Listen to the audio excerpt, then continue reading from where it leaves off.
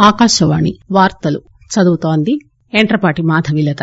జార్ఖండ్ లోని 81 అసెంబ్లీ స్థానాల్లో ఓట్ల లెక్కింపు మరికొద్దిసేపట్లో ప్రారంభమవుతుంది. పౌరసత్వ సవరణ చట్టం ఎన్ఆర్సీపై ప్రజలు ఆందోళన చెందాల్సిన అవసరం లేదని ప్రధానమంత్రి నరేంద్రమోదీ చెప్పారు. ఈరోజు న్యూఢిల్లీలో 66వ జాతీయ చలనచిత్ర పురస్కారాలను ఉపరాష్టపతి ఎం వెంకయ్యనాయుడు అందజేస్తారు. క్రికెట్ లో భారత్ 3వ వన్డేలో వెస్టిండీస్ ను 4 వికెట్ల తేడాతో ఓడించి సిరీస్ ను 2-1తో గెలుచుకుంది. జార్ఖండ్ లోని 81 అసెంబ్లీ నియోజకవర్గాల్లో ఓట్ల లెక్కింపు ఈరోజు జరుగుతుంది. ఈ లెక్కింపు మొత్తం 24 జిల్లా కేంద్రాల్లో ఉదయం 8 గంటలకు ఆరంభమవుతుంది.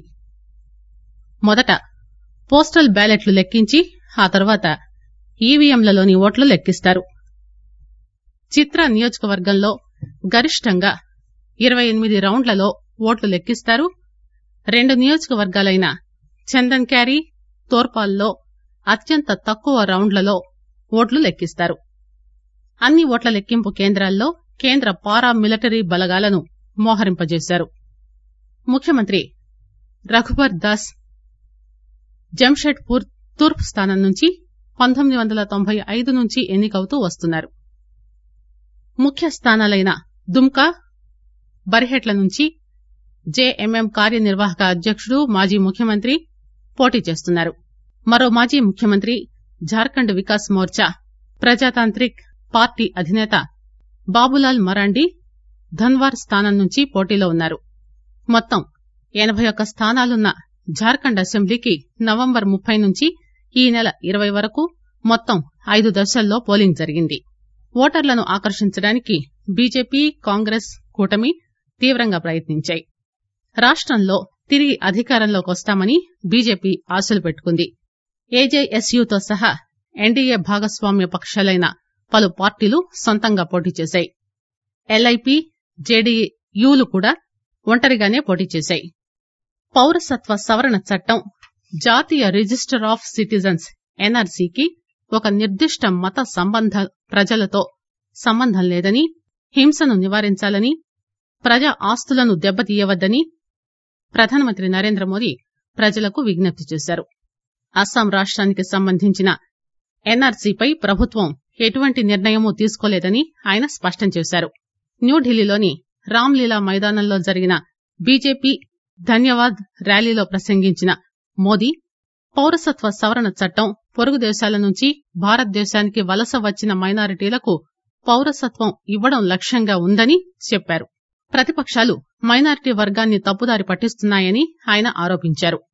మాజీ ప్రధాని మన్మోహన్ సింగ్ బంగ్లాదేశ్ నుంచి వచ్చిన మైనారిటీలకు పౌరసత్వం కోసం అనుకూలంగా చేసిన వ్యాఖ్యలను ఆయన ఉటంకించారు.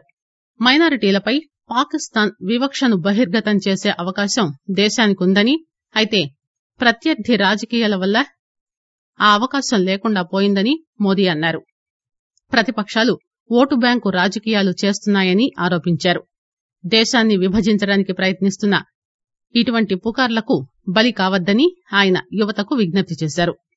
ఎన్డీఏ ప్రభుత్వం ప్రారంభించిన వివిధ అభివృద్ది పథకాలను ప్రస్తావిస్తూ మోదీ లబ్దిదారులను వారి కులము లేదా మతం గురించి అడగలేదని అన్నారు. ఈ నేపథ్యంలో కేంద్ర ఆరోగ్య పథకం ఆయుష్మాన్ భారత్ కింద 70 లక్షల మందికి ప్రయోజనం చేకూరిందని తెలిపారు. అనధికార కాలనీలను క్రమబద్దీకరించిన తర్వాత దేశ రాజధానిలో 40 లక్షలకు పైగా నివాసితులు కొత్త జీవితాన్ని చూశారని ఆయన అన్నారు. ఉజ్వల పథకం కింద పేదలకు 8 కోట్ల వంట గ్యాస్ కనెక్షన్లు అందించామని ప్రధాని తెలిపారు. పౌరసత్వ సవరణ చట్టానికి వ్యతిరేకంగా నిరసన సందర్భంగా పోలీసులపై జరిగిన దాడులను మోదీ ఖండించారు. సంక్షోభం లేదా ఇబ్బందులు ఎదురైనప్పుడల్లా పోలీసులు ఏ వ్యక్తిని కూడా మతాన్ని అడగరని స్పష్టం చేశారు. స్వాతంత్ర్యం తర్వాత 33,000 మంది పోలీసులు శాంతి భద్రతలు కాపాడేందుకు తమ ప్రాణాలర్పించారని ఆయన అన్నారు. దేశ రాజధానిలో 40 లక్షల మందికి పైగా 1731 అనధికార కాలనీలను క్రమబద్దీకరించడంలో కేంద్రం వహించిన పాత్రకు కృతజ్ఞతలు తెలిపేందుకు ర్యాలీ నిర్వహించారు. ఆకాశవాణి వార్తలు వింటున్నారు. ఈరోజు ఢిల్లీలో జరిగే ఒక కార్యక్రమంలో ఉపరాష్టపతి వెంకయ్యనాయుడు 66వ జాతీయ చలనచిత్ర అవార్డులను ప్రదానం చేస్తారు. ఉత్తమ చిత్రంగా గుజరాత్ కు చెందిన హెల్లరో ఎంపికైంది. అంధాధున్, ఉరీ చిత్రాల్లో నటించిన ఆయుష్మాన్ ఖుర్రానా, విక్కీ కౌశల్ ఉత్తమ నటుల అవార్డుకు ఎంపికయ్యారు. పాత తరం నటి సావిత్రి జీవిత చరిత్రతో తీసిన తెలుగు చిత్రం మహానటి చిత్రంలో నటించిన కీర్తి సురేష్ ఉత్తమ నటిగా ఎంపికయ్యారు. ఉరీ చిత్ర దర్శకులు ఆదిత్యధర్ ఉత్తమ దర్శకుడి అవార్డు స్వీకరించనున్నారు. ఉత్తమ వినోదాత్మక చిత్రం బధాయ్ హో ఎంపికైంది. ప్రముఖ నటి సురేఖా సిక్రీ ఉత్తమ సహాయ నటిగా ఎంపికయ్యారు. మరాఠీ చిత్రం చుంబక్ లో నటించిన స్వనంద్ కిరికిరి ఉత్తమ సహాయ నటుని అవార్డుకు ఎంపికయ్యారు. సామాజిక సమస్యలపై తీసిన ఉత్తమ చిత్రంగా అక్షయ్ కుమార్ నటించిన పద్మన్ ఎంపికైంది. ఘెమేర్ పాటకు ఉత్తమ కొరియోగ్రాఫర్ గా ఉన్న సంజయ్ లీలా బన్సాలీ ఎంపికయ్యారు. ఉత్తమ సంగీత దర్శకులుగా బన్సాలీ ఎంపికయ్యారు. పద్మావతిలో బింతే దిల్ పాట పాడిన అరిజిత్ సింగ్ ఉత్తమ గాయకుడిగా ఎంపికయ్యారు. కన్నడ చిత్రం నచ్చియా రేమిలో మాయావి మనవే పాట పాడిన బిందు మాలిని ఉత్తమ మహిళా ప్లేబ్యాక్ సింగర్ గా ఎంపికయ్యారు. వినోద భరిత చిత్రంగా మలయాళీ చిత్రం పాణి ఎంపికైంది. జాతీయ సమగ్రతపై తీసిన ఒందల్లా ఎరగల్లా కన్నడ చిత్రం నర్గిస్ దత్ అవార్డుకు ఎంపికైంది. ఉత్తమ నాన్ ఫీచర్ ఫిల్మ్ గా ఉత్తరాఖండ్ ఎంపికైంది.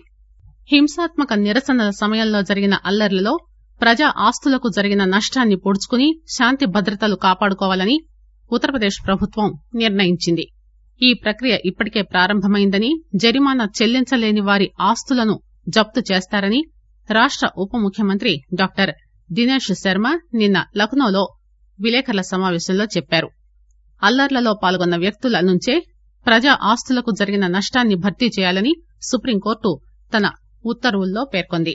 3 వన్డే మ్యాచ్ల సిరీస్ లో భాగంగా నిన్న కటక్ లో భారత్ వెస్టిండీస్ జట్ల మధ్య జరిగిన మూడవది తుది మ్యాచ్ లో భారత్ 4 వికెట్లతో వెస్టిండీస్ ను ఓడించింది.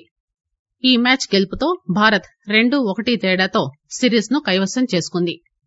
దీంతో వెస్టిండీస్ పై భారత్ వరుసగా 10వ సిరీస్ ను గెలుచుకుంది. 85 పరుగులు చేసిన Virat Kohli man of the match గా ఎంపికయ్యారు. రోహిత్ శర్మను మ్యాన్ ఆఫ్ ది సిరీస్ గా ప్రకటించారు.